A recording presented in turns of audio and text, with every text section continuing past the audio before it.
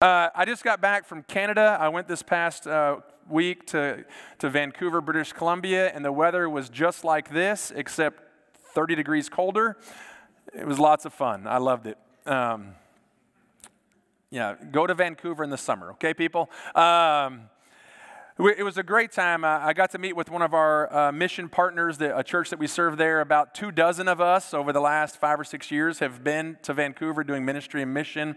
And we may have some additional projects coming up with this church, a construction project, and then a family retreat they do, as well as some other outreach type things. So I want to encourage you during this season. This is our spring season. We pray for North America church planters.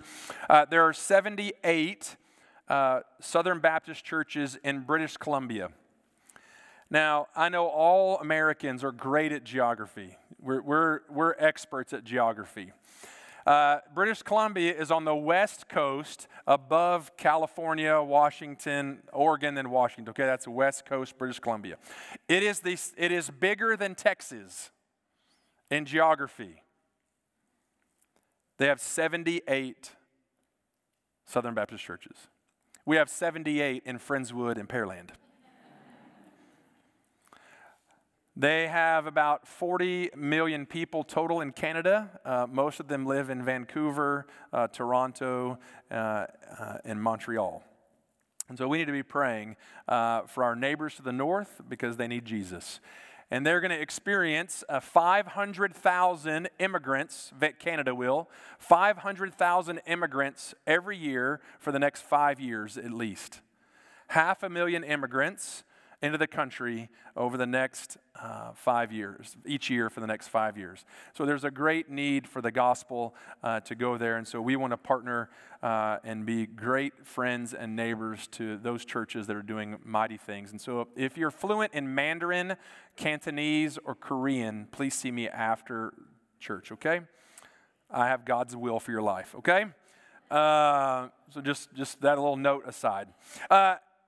The other thing I want to tell you about is that last week we started this series called, I want to point to that one, Not Your TV Dad, Jesus Knows Best, where we look at the commands of Christ. In the Gospels, there are about 50 of those. We're not going to look at all 50, but we're going to look at some that our staff helped determine which ones we're going to look at. And last week we talked about rejoicing in persecution. And I shared kind of the extremes of that, extremes of persecution, like people all over the world are getting jailed and losing their life and having struggle. And then there are those in Southeast Houston, like us, who probably don't experience that level of persecution. But I want to remind you about something, as the scripture says, to rejoice, to be glad when you're persecuted. Because I doubt any of us here in this region of the world will experience jail time for our faith. But we might face persecution in different ways. Usually those are relational in nature. Perhaps you're the only one in your family that's a follower of Christ. You're the only one that gets up on Sunday morning and makes it to church. And you get made fun of, or people make snide comments. Maybe when you're having family gatherings at Christmas or Thanksgiving, you're the one that people like, oh yeah, there are those Jesus people again. And they just make digs and digs and digs. Or maybe a coworker, a classmate, a friend, when tragedy strikes, they ask this hard question because you've been faithful to the Lord. Well, where is your God now? And they try to sow seeds of doubt in your life. I want to encourage you today that in those moments, you, in a very small way, are getting a glimpse of what it means to be like your Savior, Jesus Christ. And so you can rejoice in those moments. That I'm becoming more like Christ in these moments when I stand for my faith. And I live in a world that even in our area is not so much for Jesus. They're for some God that loves everybody with no consequences, but they're not for Jesus. we can be glad. We can rejoice in that. And today, we're going to continue that theme of how we treat those people around us, how we extend those relational connections, primarily to those who are against us, and maybe even to the people who we're against. How do we deal with that? How do we manage that? And so if you got a Bible, turn to Matthew chapter 5. We're going to be at the tail end of that chapter. This is in the middle of the Sermon on the Mount, Jesus' most famous sermon, perhaps arguably the greatest and most famous sermon ever. But in Matthew 5, at the very end, after Jesus gives several big topic discussions, he comes to this last one about how we love people and how we love people who are against us and how we be perfect. Can we achieve that? And so look there at Matthew 5, verse 43. It says, "You have heard that it was said, 'You shall love your neighbor and hate your enemy.' But I say to you, love your enemies and pray for those who persecute you, so that you may be sons of your Father who is in heaven.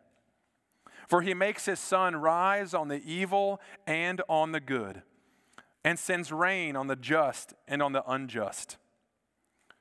For if you love those who love you, what reward do you have? Do not even the tax collectors do the same?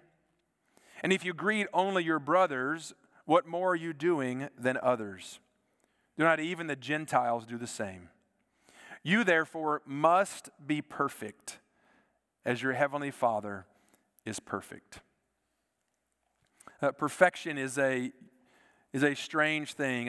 One of my favorite movies of all time, top 3 for sure. It seems like it came out just yesterday, but it was 20 years ago, which means I'm getting old. Because those things that seem like yesterday are now all of a sudden 20 years old. But there was a movie called Remember the Titans. Denzel Washington was the key player. He played the part of Coach Boone. It's based on a true story about this high school football team in Virginia that was in the middle of integration. They were an integrated school when no one else was doing that. So he takes over as a black head coach. And the team, surprisingly, does very well. They win every game. They make it to the state championship. When they get to the state championship, the opposing team has their number, and they're not doing very well. So they come in for halftime. Coach Boone, that's Denzel Washington's character, he gives them this sort of, it's okay, boys speech. He says, win or lose, hold your heads high. Do your best. It's all that anyone can ask of you.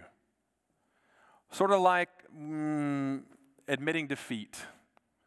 Like, just let's make it through and you're okay. And as he's giving this speech, one of the 2-star linebackers, Julius, interrupts him. And he says, "Coach, with all due respect, you've demanded more of us. You've demanded perfection." He goes on to say, "I'm not perfect. I never will be.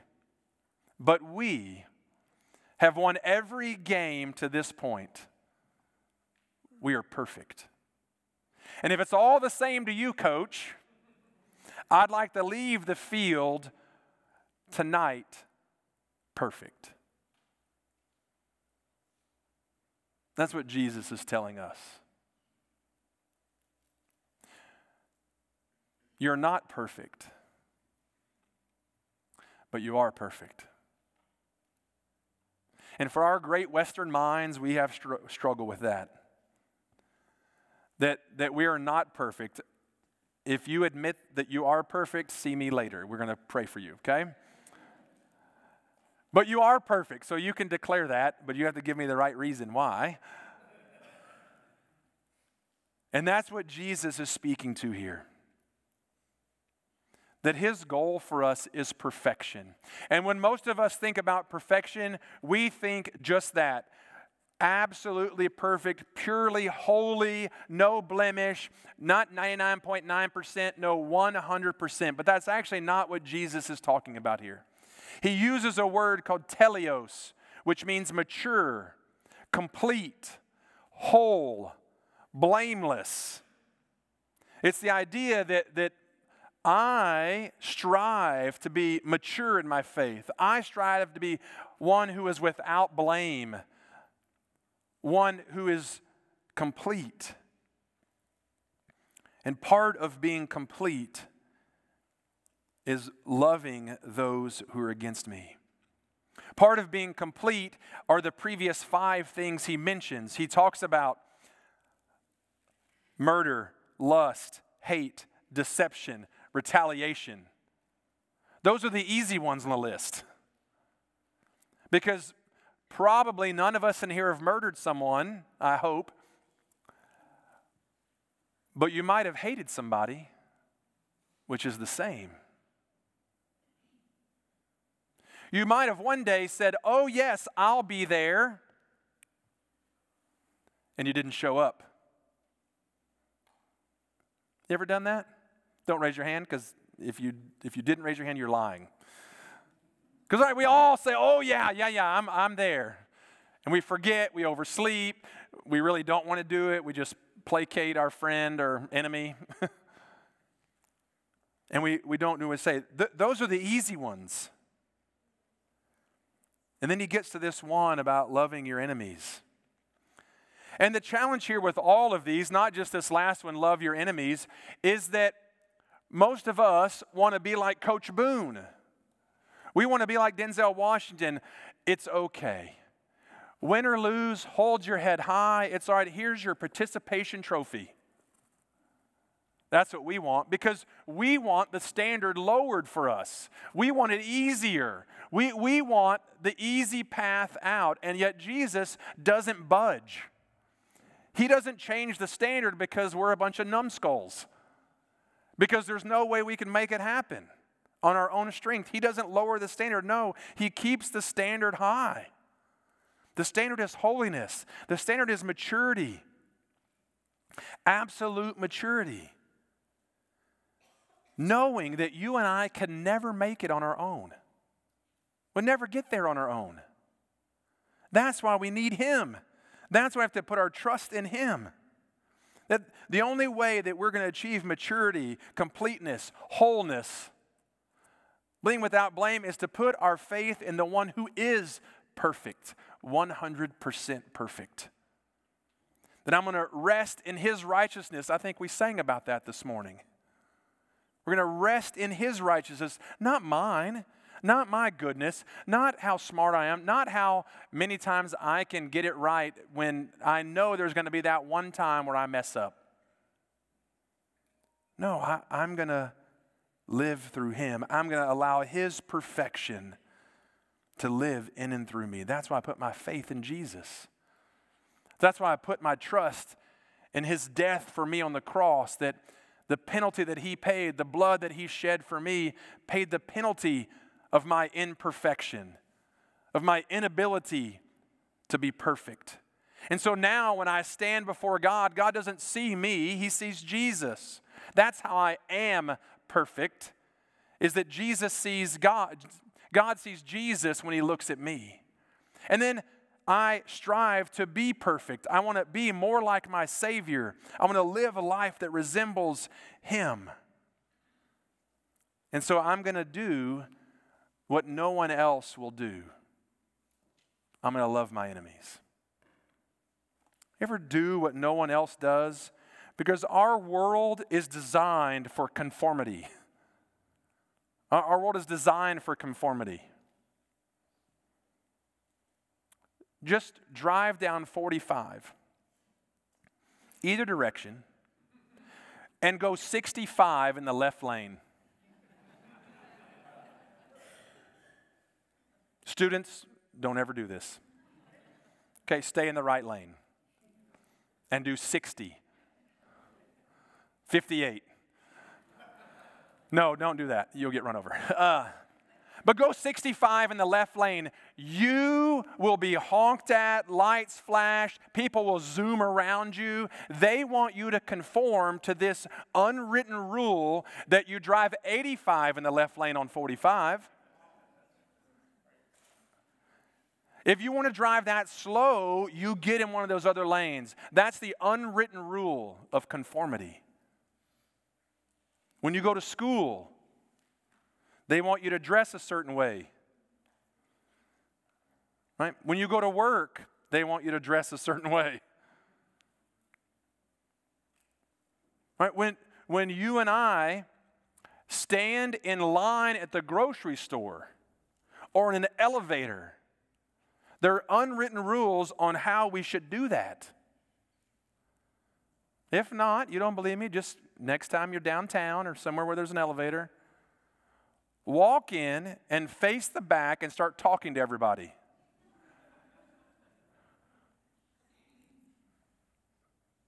No one does that. That's sane. At least that's what the world thinks. There's conformity all around us. And Jesus is all about doing the things that people would not normally do. We live in a natural world, and Jesus wants us to live supernaturally. Supernaturally. And so, when the world says, just love the people that love you, he says that's not enough. When the world says, as long as you don't actually carry out murder, Jesus says that's not enough. When you say yes, but you're really not committed, that's not enough. When someone harms you, you need to harm them worse. Jesus says no. That's not the way to do it. When someone is against you, naturally we're against them. And Jesus says, no, there's a different way. There's a perfect way. There's a perfect way. As he preaches this sermon, as he speaks to us today, he is attempting to undo a long-standing tradition and human nature. He's trying to undo it. That we would live differently. That we would love those who are against us. Love the people who are hardest to love. Why? Because love is the identifying feature of a child of God. And if you and I want to be a member of God's family, then it means without any excuse that we love our enemies and our friends. We love both. Because what does he say there? He says it. He says, so that you may be sons of your Father who is in heaven. When you and I love our enemies, we identify as a child of God. We demonstrate that we belong to Jesus. That God is our heavenly Father. Because the rest of the world hates their enemies. And because occasionally I get on social media, I see it. And I see how oftentimes we as Christians hate our enemies. And we do well to sit behind a keyboard and declare that. And so it's no wonder that a person outside the faith would ever want to be engaged with a Christian. Because most of the time, the world only knows what we're against, not what we're for. And Jesus is saying something different here. I'm for love. I'm for unconditional love. Why? Because our Heavenly Father, God Himself, blesses the just and the unjust. That's why the sun shines on everybody. And that's why it rains on everybody. There's blessing and struggle for everyone. God is not a respecter of men. He shows the same grace, the same love, unconditional, without condition. Doesn't matter your performance, how good you are, how well you keep a bunch of rules. That doesn't matter. God loves you equally. And He loves the person who is the worst person you can think of. He loves them the same. And He's called you and me to love them. to extend grace and mercy to them, to do what others will not do.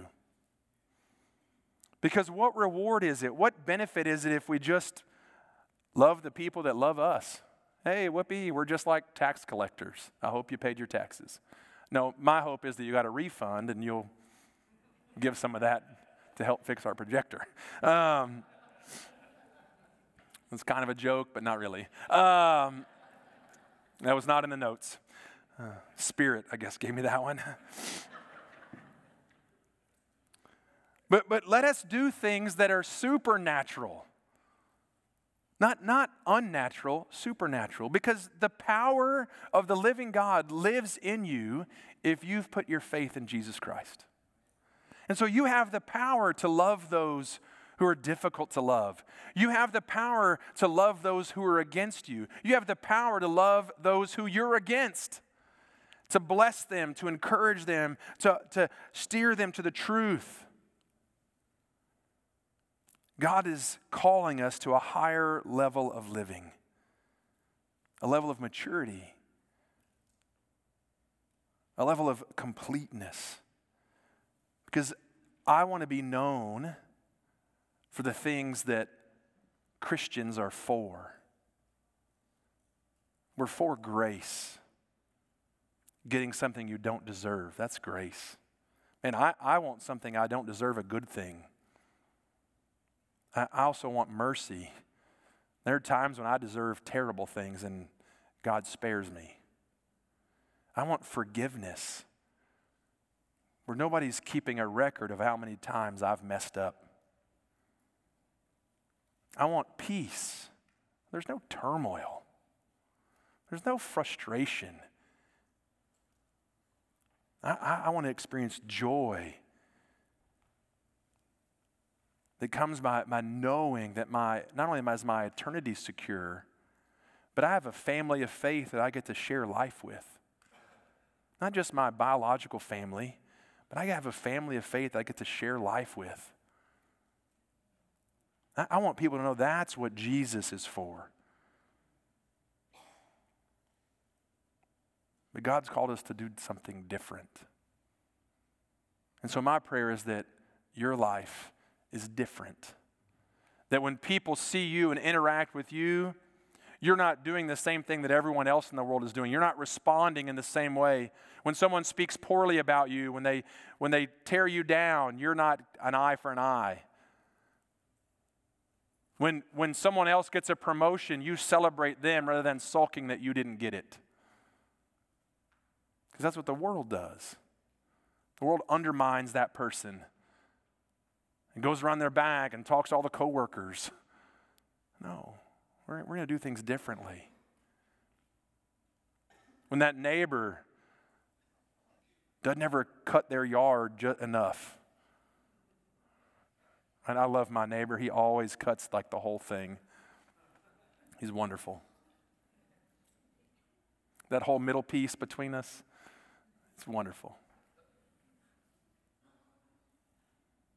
Like, we all have those things. God's called us to a different standard than the rest of the world. To do what nobody else would do. I'm not a big golfer. Many of you know our middle son is a big golfer. Actually studying it in college, and that's true. Sounds weird, but it's true.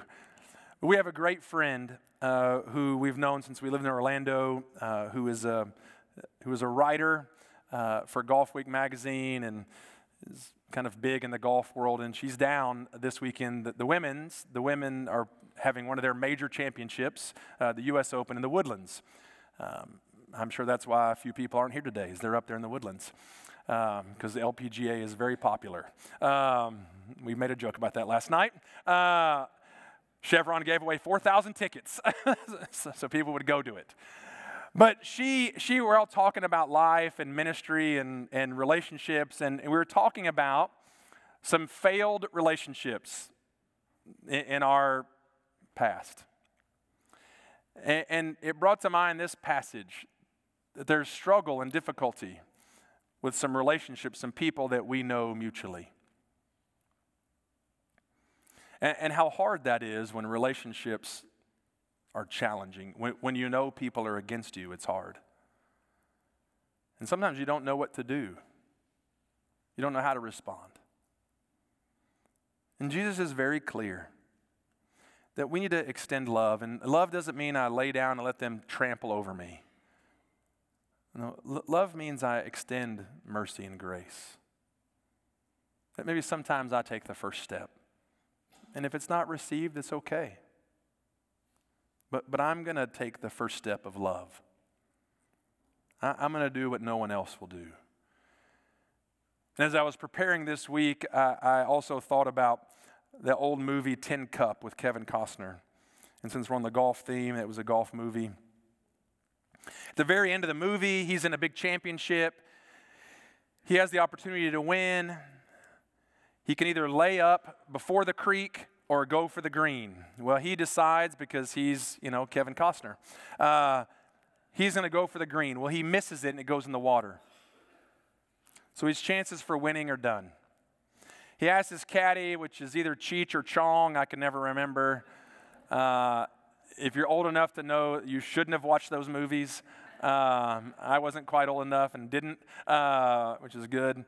And so he goes for a second shot, hits it in the water.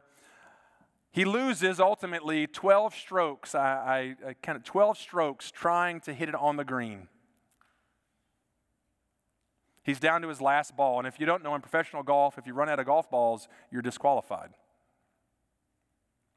So he gets down to his last ball. And the whole movie was about perfection is unattainable. That's kind of one of the themes of the movie. Perfection is unattainable. Well, he's proven that the previous 6 shots in the water. So he gets down to his last ball. The girlfriend, you can do it. Caddy's like, this is it. You missed this. We're going home. And what happens? He knocks it in the hole. Thank you, old guys who've seen the movie. He knocks it in the hole. Like he hits it in the hole after the 7th time. He lost 12 strokes. And at the end of the movie, the funny part about the whole thing is the girlfriend comes up, embraces him, and he's like, I lost. And she goes, nobody's going to remember who won this tournament, but they'll remember the day Tin Cup hit it in the hole. They'll remember that day. And so here's my question to us. What do you want to be remembered for? What do you want to be remembered for?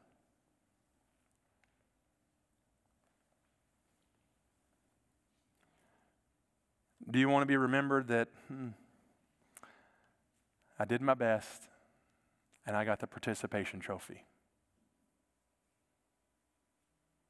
Or do you want to be remembered as someone who shall be perfect? Who shall be perfect? That you actually embraced both the promise of God and the command of God that you shall be perfect.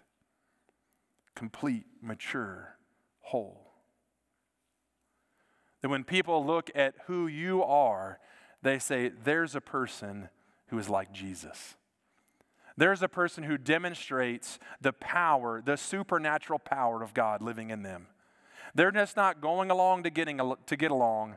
They are living fully. They're living that teleos life. The I am perfect. I will be perfect. That's the life they're living. Ruth Bell Graham, who was the wife of Billy Graham, the famous evangelist of the 20th century, that's kind of weird to say, in the 1900s. So long ago. But that famous evangelist's wife said this. She saw one day as she was driving by a construction zone. The construction zone had a sign. It said, end of construction, end of construction. Thank you for your patience. It struck her so much that she told her husband and her family that's what she wanted written on her headstone when she died. That's weird. But that's exactly what happened. End of construction. Thank you for your patience. She is now perfect. She's perfect. And along the way, others needed to be patient with her as she was pursuing perfection, even though she was already perfect because of her relationship with Jesus Christ. And so my hope for all of us is that we will allow God to continue constructing us to be more like Jesus so that we too may be perfect. That's our goal, perfection. Let's live differently than the rest of the world. Will you pray with me?